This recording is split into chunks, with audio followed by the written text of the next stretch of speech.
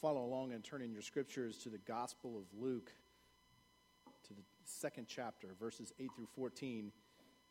It's where we will be camping out today. Again, the Gospel of Luke, chapter 2, verses 8 through 14. Of course, a familiar text during this season of lights, during this Advent season. Beginning with verse 8. And there were shepherds living out in the fields nearby, keeping watch over their flocks at night. An angel of the Lord appeared to them, and the glory of the Lord shone around them, and they were terrified. But the angel said to them, "Do not be afraid. I bring you good news that will cause great joy for all people. Today in the town of David, a Savior has been born to you. He is the Messiah, the Lord. And this will be a sign to you. You'll find this baby wrapped in cloths and lying in a manger." Suddenly, a great company of the heavenly host appeared with the angel, praising God and saying, "Glory to God in the highest heaven, and on earth peace to those on whom his favor rests." Let me pray. Father, may the words of my mouth and the meditation of our hearts be wholly pleasing and acceptable in your sight.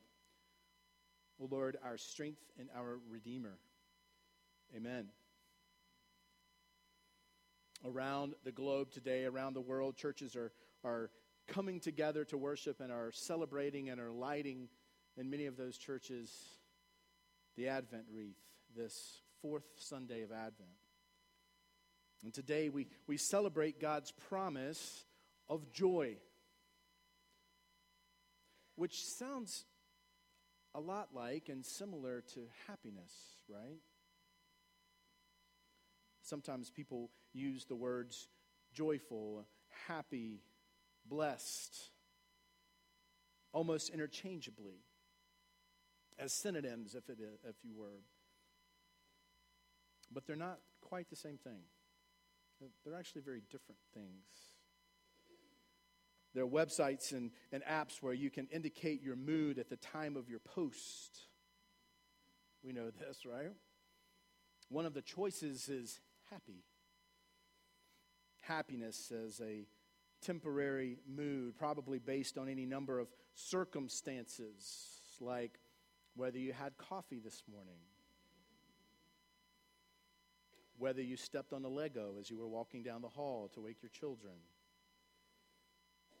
whether a friend called or didn't, what kind of headlines you saw, and whatever source it is that you get your constant feed of news, whether you have interesting plans today or if you're alone. Happiness is one of those sort of basic yet shallow feelings. Part of that sad, mad, glad trio that never gets much deeper than the surface. There's things behind them, to be fair and to be sure. The kind of joy that these prophets express and the kind of joy that we're being called to seek, it isn't happiness. It's not just a feeling. It's not just a cheerfulness brought out by the smell of cinnamon coming down the hall. So then how do we get it? Some of us have a hard enough time summoning up happiness or cheer, and others of us trade on our cheerful dispositions. Some people are just always happy, aren't they? Many of us this time of year are frantically rushing around, getting everything decorated or wrapped or baked, and we just don't really seem to have time for any of this stuff. We've got more important things to do. I wonder, if we're truly honest with ourselves, how many of us would admit that we sometimes pretend to be happy even when we aren't, and at Christmas time or really at any other time, because we think that that's what people expect of us, especially now. Do we use our smiles to mask something missing, perhaps, that's deeper down as we peel away the layers of the onion? Do we just keep working on happiness and hoping that one day it will be enough? Well, and the time of Jesus' birth was a really hard, it was a dark period in Israel's history. The promised land was occupied by the Romans. The voice of the Lord had not been heard for 400 years. The Jewish faith was reduced to mere formalism by the scribes and the Pharisees. A lot of the clergy looked and sounded religious, but in reality were nothing but walking dead.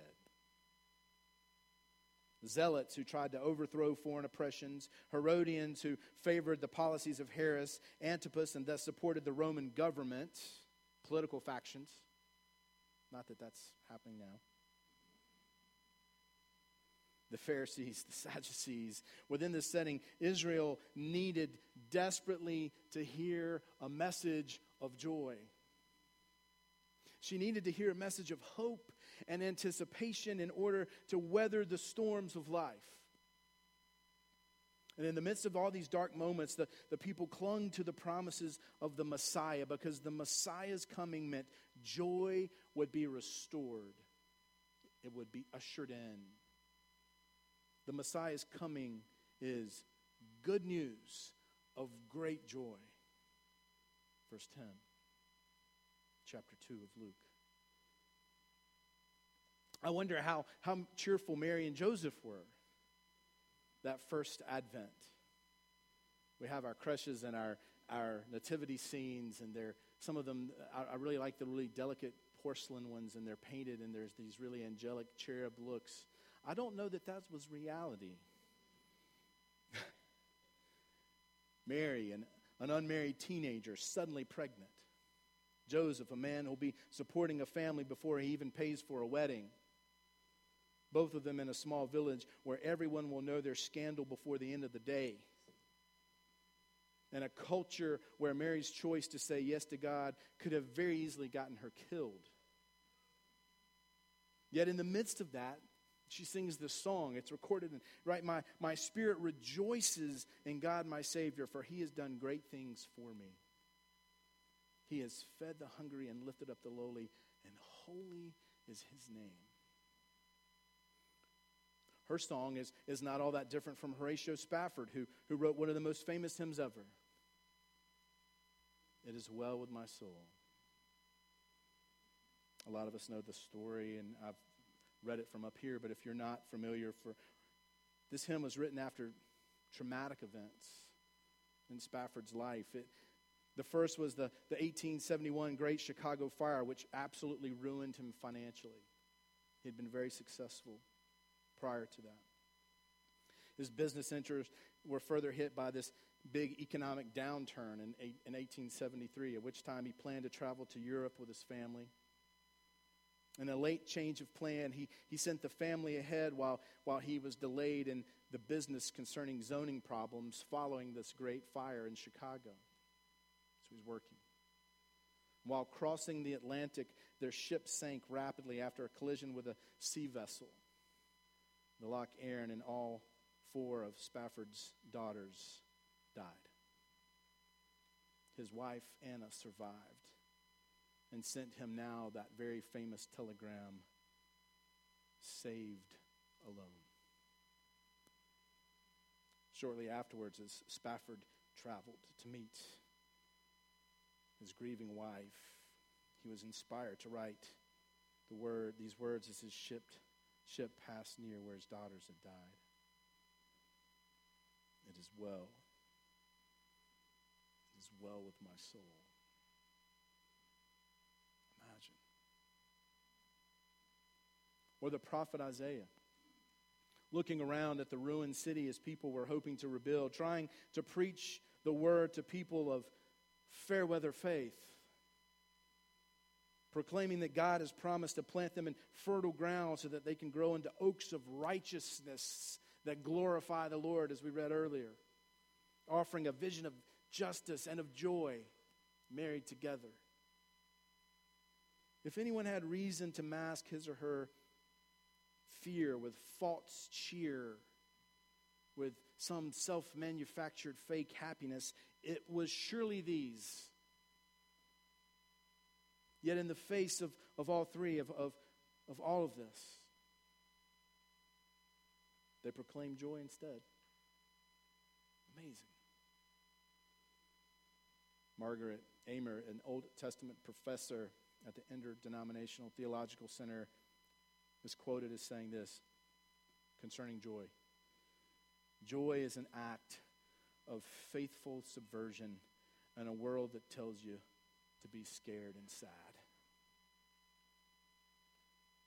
We could add that it's also an act of faithful subversion in a world that tells you to cover up your true self and that sad, mad, glad trio that's fake.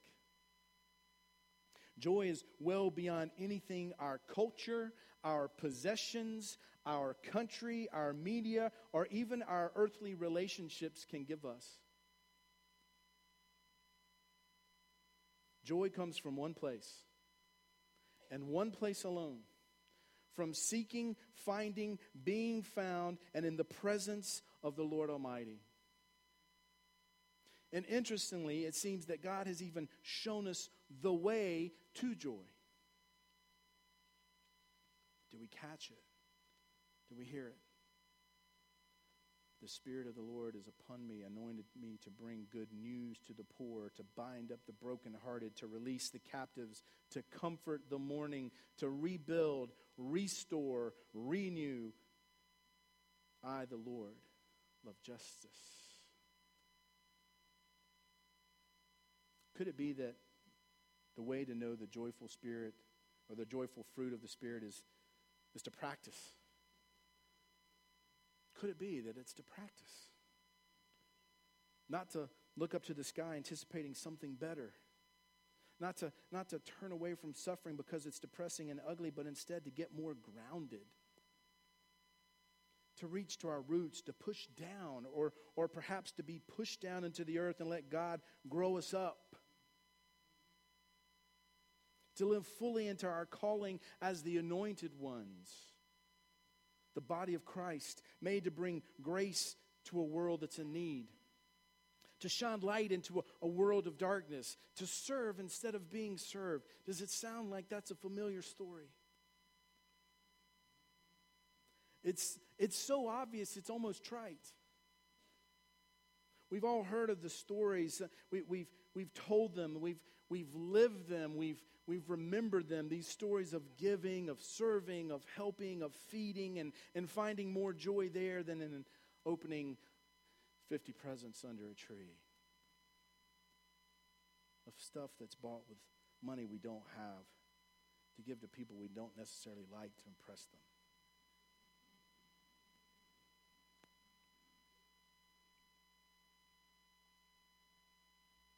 To serve instead of being served.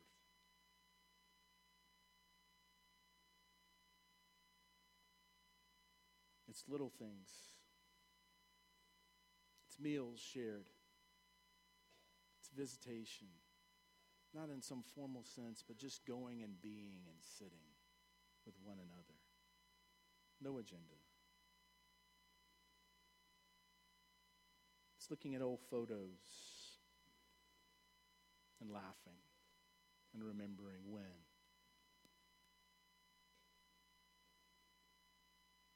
It's being in touch with what's happening outside of ourselves. It's having a bigger vision instead of a smaller one. It's being willing to be uncomfortable.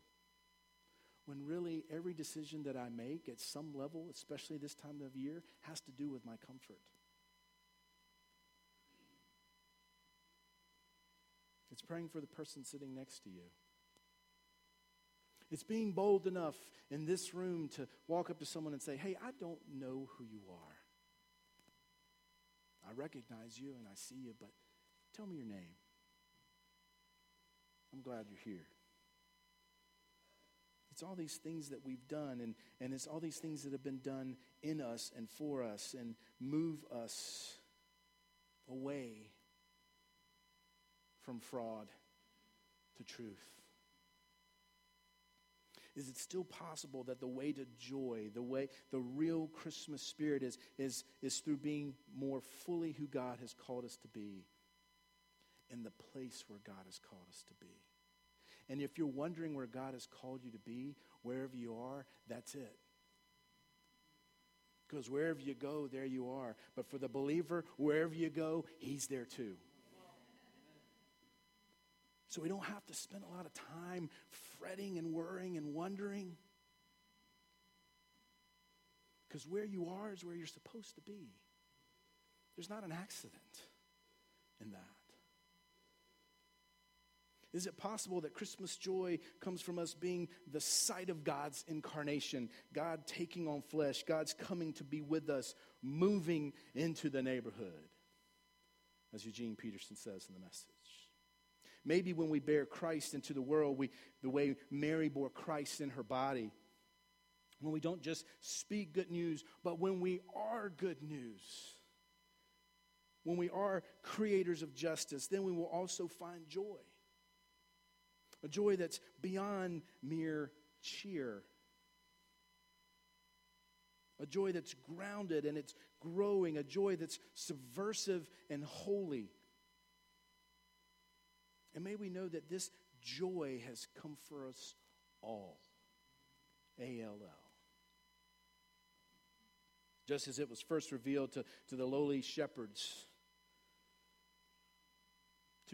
over 2,000 years ago, it's being revealed to us again as we journey through the Advent on our way to Bethlehem, and we're almost there, aren't we? Through hope, peace, love, and joy.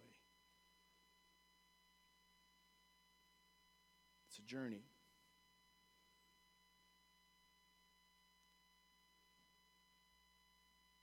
Once again, the Gospel of Luke, chapter 2. And there were shepherds living out in fields nearby, keeping watch over their flocks at night. And an angel of the Lord appeared to them.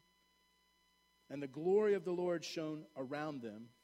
And as often is the case, at least I think every time is the case in recorded Scripture, when an angel of the Lord appears to someone, and they were terrified. But the angel said to them, as they always say when greeting, "Don't be afraid. I bring you good news that will cause great joy for all the people. Today in the town of David, a Savior has been born to you. He is the Messiah, the Lord. And this will be a sign to you. You will find a baby wrapped in cloths, lying in a manger."